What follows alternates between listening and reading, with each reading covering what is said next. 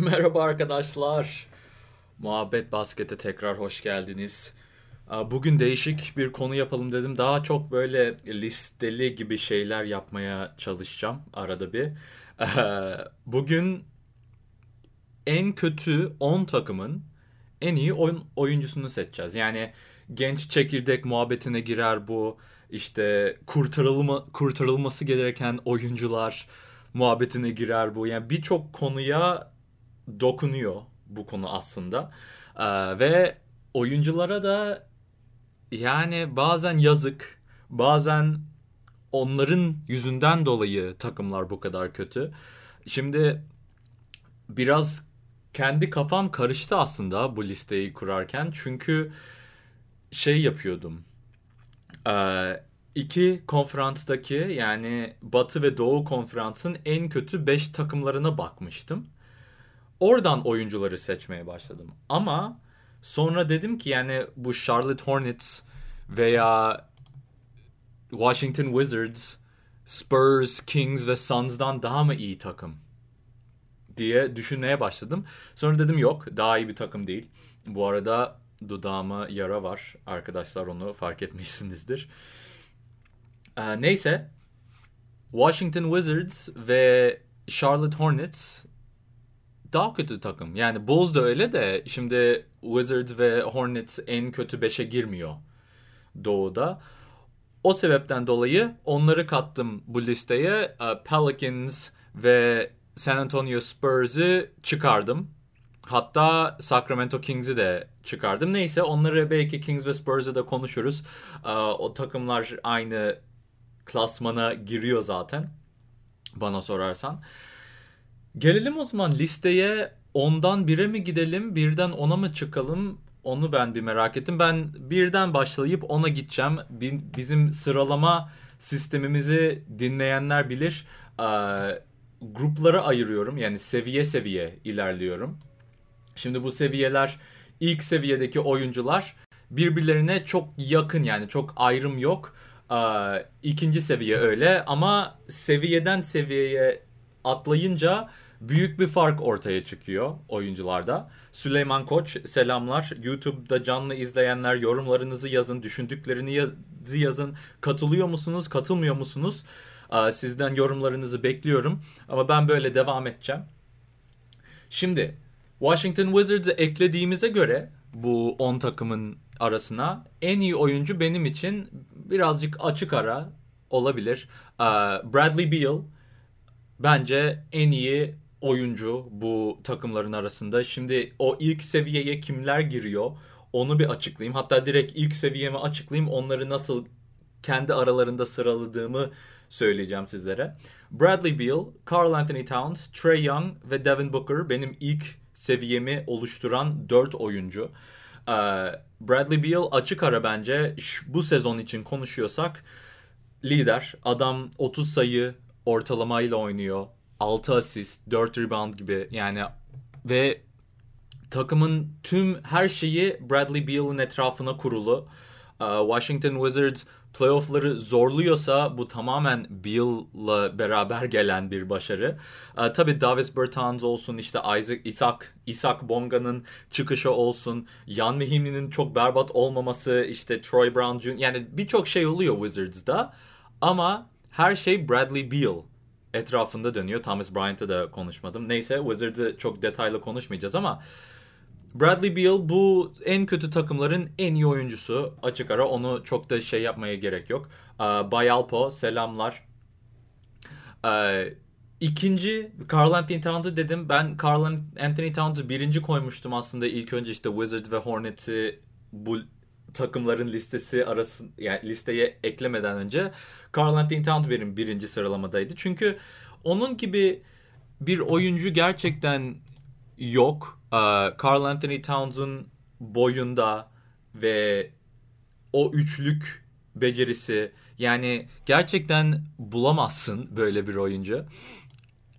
Ve onun etrafına çok müthiş takımlar da kurabilirsin. Sadece Minnesota'nın durumu, organizasyondaki işte sistemin eksikliği falan filanlar deyince Karl Anthony Towns biraz arada kaynıyor. Tabii kendisi de biraz suçlu. Bunu kabul etmemiz lazım. Defansını efor sarf ettiğinde defansı çok berbat değil. Ama her zaman o efor olmuyor maalesef Karl Anthony Towns için. O yüzden de benim için ikinci sırada, ama Trae Young ve Devin Booker'ın önüne koydum. Trae Young'la çok tartıştım aslında Karl Anthony Towns'u. Seneye bence zaten Towns'un önüne de geçer Trae Young açıkçası. Şimdi Trae Young'ın yaptıkları ve daha iyi bir kadro olsa etrafında Trae Young bu listenin birinci sıraya da geçebilir. Seneye bile birinci olabilir bu. Bu şimdilik performanslara göre. Sadece Towns'un gerçekten yani ligin en iyi 3. veya 4. şutör olması o boyda ve cidden efor sarf etse defansif anlamda daha pozitif bir defans oyuncusu olabilir. Trae Young ligin en kötü defans oyuncusu. Yani iki oyuncu da, hatta bu ilk 4'teki en büyük sıkıntı defans. Hatta tüm listede en büyük sıkıntı defans olabilir. Geleceğiz ama sıradaki diğer oyunculara. Bradley Beal desen daha fazla uğraşıyor son zamanlarda. Hatta All-Star arasından sonra Bradley Beal'ın defansı bir tık daha yükseldi. Karl Anthony Towns gitgide azalıyor ama sezonun başında Minnesota böyle sürpriz bir takım olma yolunda gidiyor demiştik. Towns'ın da defansı o aralar biraz daha iyiydi. Ama düştü tekrar. Trae Young desen ligin en kötü defansı. Atlanta Hawks'un defansı çok sıkıntılı. Ve Devin Booker bu sıralamadaki, bu seviyedeki son oyuncu. Devin Booker'ın defansı da her zaman bir sıkıntıydı. Ama Devin Booker Bradley Beal gibi daha fazla çaba gösterebiliyor. Ve çok da berbat değil son zamanlarda. Tabii Devin Booker en verimli oynayan oyuncu. Şut isabeti, üçlük oyun falan derken ondan sonra Trae Young galiba. True shooting'e bakıyorum. Hatta en verimlisi Karl Anthony Towns ama guardlar arasında konuşurken. Trae Young, Devin Booker, Bradley Beal gidiyor. True shooting'e bakarsak. Oyun kurucu olarak en iyisi Trae Young. Yani o yüzden aynı seviyedeler. Ayırt etmek çok zor. Neyse, bu seviyeyi kapatalım. İkinci seviyemde De'Aaron Fox, Kings'i ekledim buraya. Kings ve Spurs'ı da buraya ekledim. Suns'ı konuşuyorsak Kings ve Spurs'ı da konuşmak daha mantıklı geldi bana. Çünkü rekorları neredeyse aynı. Pelicans'ı bir üst şeye koydum. Çünkü Zion geldikten sonra gerçekten bu daha alt seviye en kötü 10 takımına girmediğini düşünüyorum Pelicans'ın. Blazers da aynı şekilde. Lillard sağlıklıyken bence yani ayrım var. Blazers ve Pelicans bu Kings, Spurs, Suns grubundan daha iyi takımlar olduğunu düşünüyorum. O yüzden onları eklemedim. Spurs ve Kings'i ekledim. De'Aaron Fox ikinci seviyemi başlatan oyuncu. Ondan sonra Zach LaVine, D'Angelo Russell ve çok da oynamasa ve sakat olsa da ben Jonathan Isaac diyorum. Bence Jonathan Isaac'i bu listede eklememek veya katmamak saçma olur. Bu arada arkadaşlar Steph Curry ve Klay Thompson, bu oyuncuları eklemedim. Çünkü onlar oynasa bu sezon Golden State Warriors ligin en kötü 10 takımın arasına girmez. Ama şu anki Warriors'un oynayan oyuncuları kattım. O yüzden Draymond Green'i düşündüm. Bu sezon aslında Draymond Green'in de istatistikleri çok iyi değil. Etrafındaki kadro sıkıntılı. O yüzden Draymond Green de ilk 10 oyuncuya girmiyor. Bence çok sistematik bir oyuncu ve o sistemin içinde oynarsa müthiş bir oyuncu olabilir. Ama o oyununu doğru takımla beraber, etrafındaki kadro iyiyse gösterebiliyor. Bu sezon onu gösteremedi. O yüzden Draymond Green ilk 10'uma giremedi bu liste için. Neyse, De'Aaron Fox, Zach LaVine, D'Angelo Russell ve Jonathan Isaac, yine bu oyuncuların arasında seçmek gerçekten çok zor. Belki dersiniz De'Aaron Fox bu işte üst seviyeye bile çıkabilir ama sezona çok iyi başlamadı, sakatlandı zaten. Ondan sonra sakatlıktan geri dönme süreci biraz uzadı. Şimdi son birkaç haftadır Kings de yükselişte, De'Aaron Fox'un da yükselişiyle beraber zaten onlar daha iyi oynamaya başladı. Bu seviyeden üst seviyeye atlayacak ilk oyuncu bence zaten De'Aaron Fox, ama bu sezonu değerlendiriyorsak bence buraya girmesi daha mantıklı geldi bana. Zach LaVine, D'Angelo Russell arasında seçeceksem Bilmiyorum. Gerçekten zor. D'Angelo Russell biraz daha oyun kurucu. Biraz yani atletizmi daha düşük ama şey yapabiliyor. Böyle çok akıllı oynayabiliyor. Zach LaVine'den biraz daha akıllı bir oyuncu bence D'Angelo Russell. Zaten oyun kurması daha iyi olmasının sebebi de bu.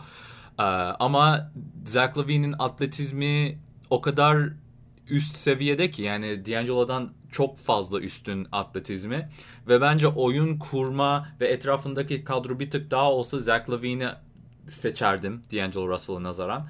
O yüzden LaVine'i buraya koydum. Benim 6. sırada LaVine yer alıyor. D'Angelo Russell da 8. Dersiniz Jonathan Isaac daha mı yükseğe çıksaydı veya listede olsa mıydı falan gibi sorular sorabilirsiniz. Bence De'Aaron Fox'la beraber Isaac bu 4 oyuncu arasında o ilk seviyeye çıkabilecek oyuncuların ikincisi bu listede. Bence Isaac'in potansiyeli aşırı yüksek olduğunu düşünüyorum. Oyun kurma olayını geliştirebilirse ki en zor şey bunu geliştirmek. Zaten müthiş bir oyuncu olacak. Şutu fena değil. Defansı muazzam. Yani defansta her yerde olabiliyor. Kanat oyuncuları ve biraz daha güçlense bence yani Giannis, Siakam gibi oyuncu olabilir. Isaac'ten bu potansiyeli görüyorum. Tabii çok sakatlanıyor. Sahada kalmak en önemli yetenek aslında. O yüzden Isaac'i şimdilik ikinci seviyenin altına koyacağım ki listemi de size şu köşeye açayım. Listemi görmüş olursunuz. Şöyle sizin için listemi açayım. Çok oyuncu düşündüm zaten görüyorsunuz burada yani bayağı ilk ona giremeyen çok oyuncu var. Hatta bu son seviyeme katılabilecek birçok oyuncu var. Abdullah İnciş'i. Selamlar abi. Burada birkaç kişi var. Hepiniz bir like atarsanız gerçekten çok sağ olun. Çok güzel olur. Kanalımız için daha fazla insanın önüne çıkar. İyiyim abi Abdullah.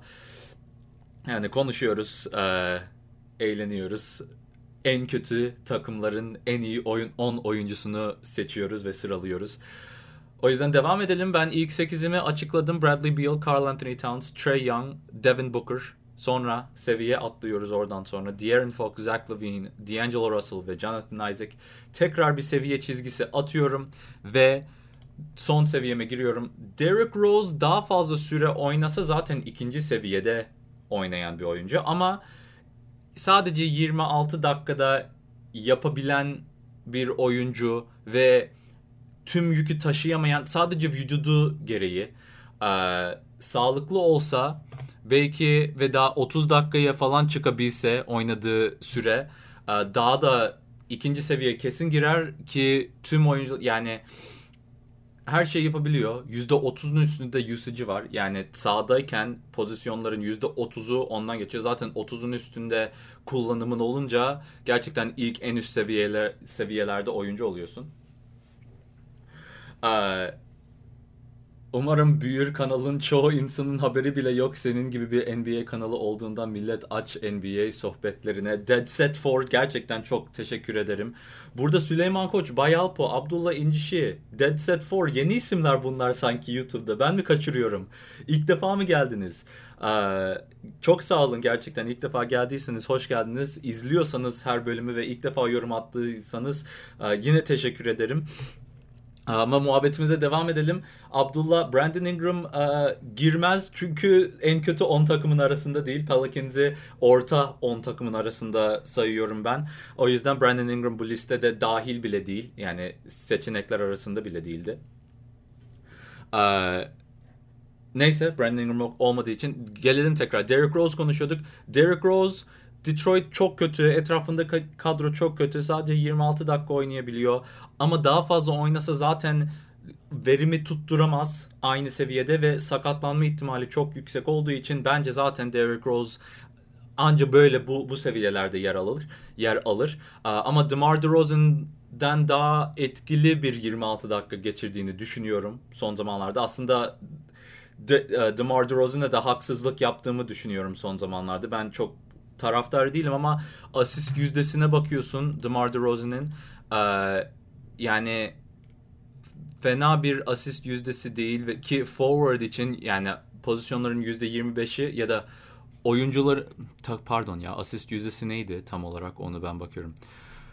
Takımın asistlerinin yüzde kaçı ondan geliyor gibi bir istatistik ve DeMar DeRozan oyunda kurmaya başladığını görüyoruz.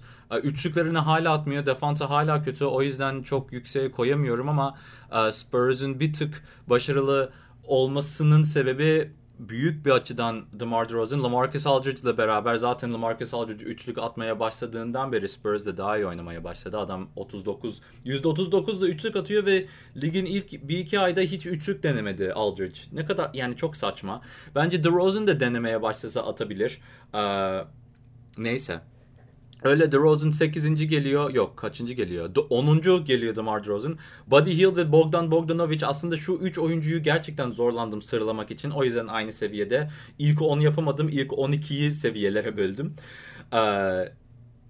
O yüzden yani Buddy Hield tekrar şutör, bir oyun kurması yok. Zaten bench oldu, o yüzden yani performansı da düşebiliyor. Ama bence Buddy Hield'ın tavanı çok yüksek. Ve bu sırada yer almasını istedim. Bogdanovic de aynı şekilde. Bence Bogdanovic'in tavanı da çok yüksek ama adam 26-27 yaşında. O yüzden bu seviyeden daha fazla ne kadar yükselebilir emin değilim. Şimdi ondan sonra da bayağı bir oyuncu var. Bu ilk 10'a giremeyen veya 12'ye giremeyen. Andre Drummond desen iyi bir takımda. Celtics'te mesela çok daha iyi olabilir. 15 sayı, 16 sayı yok. Kaç? 17 sayı, 15 rebound oynuyor Andre Drummond. Pistons'de çok kötüydü. Sonra Cleveland Cavaliers'e gitti. O da kötüydü. Yani Drummond fena oyuncu değil ama pozitif bir şekilde etkilediğini gösteremedi. Tamam, belki bu tamamen onun suçu da değil. Ama bu oyuncular mesela maç kazandırabiliyor. Andre Drummond sanki maç kazandırabilen bir oyuncu değil. O yüzden altta kaldı. Wendell Carter Jr. hiç sağlıklı kalamıyor. Hep sakat. Dediğim gibi en önemli yetenek sahada kalma yeteneği. O yüzden sağlık, yani hep sakat olduğu için Wendell Carter giremedi ama defansif istatistikleri, hatta advanced defansif istatistiklerine bakarsan hep Wendell Carter ön plana çıkıyor. Ve pasör olarak çok akıllı bir oyuncu, defansif olarak akıllı bir oyuncu, hücumda daha akıllı kullanılabilir. Gene tekrar takımın durumundan dolayı ve sakatlık durumundan dolayı Wendell Carter giremedi. Ayton, Draymond Green, dediğim gibi LaMarcus Aldridge, Andrew Wiggins Warriors'da ve yani oynayan Warriors'lar arasında. O yüzden yani, ama Wiggins de tekrar, yani Buddy Hield mi Bogdanovic mi Wiggins mi desen, bence Wiggins'i 3. koyarım bu sıralamada. Kelly Oubre çok iyi oynuyor. O da girebilirdi. Miles Bridges, Davis Bertans, Devontae Graham, birçok oyuncu var. Ama fark yaratan oyuncuları koymaya çalıştım ilk 10'a veya 12'ye. Böyle de sıralama bitiyor. Sizin yorumlarınızı devam edelim o zaman. Sıralamayı bitirdik. Sizin yorumlarınız devam edene kadar ya da bitene kadar konuşalım birazcık. En azından bir 10 dakika daha belki gideriz. Cleveland'dan kimleri aldın abi? Cleveland'dan kimseyi almadım. Cleveland'dan ilk 10'a kimse giremedi maalesef. Cleveland'ın kadrosuna bakarsak zaten yani kimi alalım ki? Kevin Love desen tamamen oynamıyor. Yani hiç önem göstermiyor. Colin Sexton desen hiç pas atmayan oyuncuları ben bu listeye sokamam ki, zaten çok verimi de çok düşük oyuncular bunlar. Cedi Osman desen yani diğer oyuncuların yarattığı fark kadar fark yaratmıyor. Yenmeye veya başarıya etkisi o kadar da yüksek değil Cedi Osman'ın şimdiki durumunda. Yani öyle. Drummond desen, zaten Drummond'ı konuştuk. Drummond Cavaliers'den bu muhabbetin içine girebilen oyunculardan bir tanesi ve tek, aslında girebilen bir tanesi değil, tek oyuncu. Bakalım. Tom D-Rose varken geldim. Nasılsın bu arada abi? İyiyim. Sarp Uçar, her zaman buradasın. Çok sağ ol abi, sana da. Kutlu Arpacı hocam selamlar. Çok kalamayacağım. Bir şey olmaz, zaten çok da uzun bir yayın olmayacak bugün. Bakalım.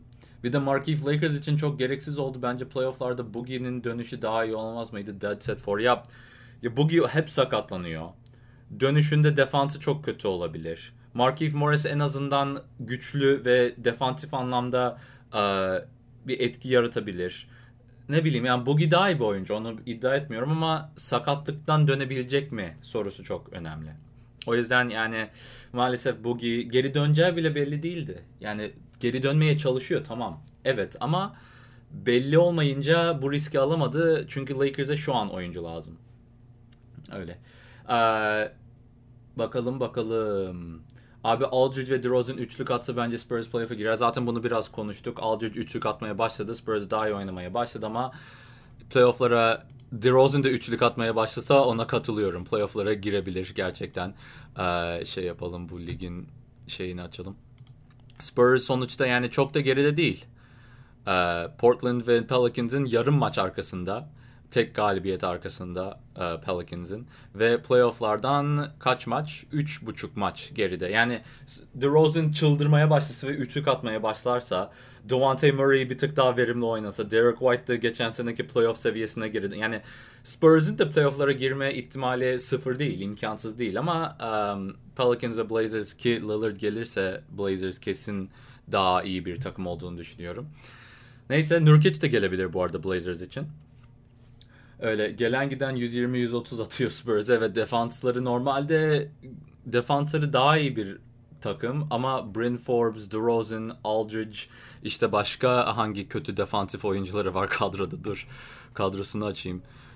Marco Bellinelli, DeMarre Carroll desen yani o da düşüşte. Patty Mills hırslı bir oyuncu ama müthiş bir defansif oyuncu değil. Ne bileyim yani çok da defansif oyuncuları ön plana çıkmıyor. Devontae Murray hala sakatlıktan geri dönme. Bu sezon sakatlıktan geri dönme sezonu Devontae Murray için. Seneye Devontae Murray ciddi bir all defensive NBA takımına da seçilebilir. Bakalım.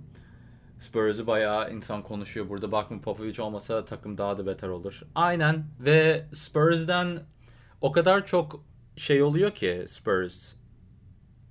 Koçları, antrenörleri, front office yani yönetimden başka takımlarda daha yüksek pozisyonlara giden adam çok. O yüzden de Spurs'un yetenek bulma, yani yönetim ve antrenörde yetenek bulma sıkıntısı yaşıyorlar.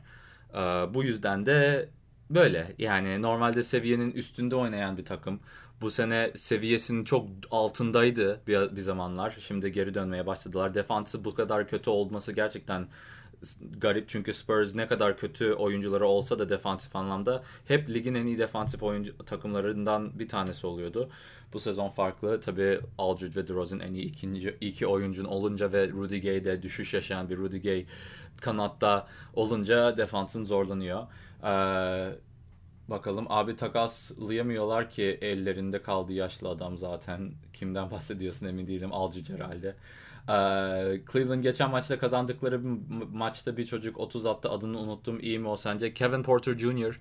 Kevin Porter Jr.'da yetenek olduğunu düşünüyorum. Şu an sadece bir skorer. Yani yani daha fazla yönü olması lazım. Daha yönlü bir gelişim yaşaması lazım daha ön plana çıkmak için, ama skorer olarak gerçekten iyi bir oyuncu. Daha çaylak ve çok genç. Sıkıntıları vardı sağ dışında, yani evde veya kişisel olarak sıkıntıları vardı. O yüzden 30'a kadar düştü. Aslında daha yüksekte seçilebilirdi. Bakalım, Kevin Porter gelişebilir. Şimdilik bu sıralamaya ve bu muhabbete girecek bir oyuncu değil. Ama gelecekte iyi bir oyuncu olacaktır diye düşünüyorum. Abi Aldridge koklayarak defans yapıyor. Evet. Clippers çok tehlikeli gözüküyor. Fakat sadece kağıt üzerinde ben birinci turda gelen rakip dişli olursa elenirler gibi geliyor. Bana bu sene LA derbisinde şansları olduğunu düşünmüyorum. Bakalım, Kawhi Leonard'a inancım anca yenildikten sonra yok olur. O yüzden hala inanıyorum ben Clippers'a, ama o Oklahoma City serisi çok zor olacak onlar için. Öyle biterse Dallas'la da zorlu olur. Doncic ve Porzingis oynarsa, ama ben Clippers'a inanıyorum. Çünkü oynayacakları 3 takım da yani 4'e düşmediği sürece, hatta 4 ile 8 arası, 9 arası tüm takımların kanat eksikliği var ve Clippers'ın en güçlü yönü kanatları. O yüzden 4 ile 10 arası 10 demeyeyim çünkü Ingram ve Zion farklı. Ama Rockets'la Blazers arası tüm takımlarda Clippers'ın en çok başarı elde edebilecek takımlar. Çünkü kanatta durdurabilecek oyuncuları yok o takımların. Yani Terrence Ferguson, Lou Grant Dort, Oklahoma City'de bunlar mı durduracak? Veya Dallas Mavericks'te yani Dorian Finney-Smith eyvallah iyi bir oyuncu, atletik bir oyuncu.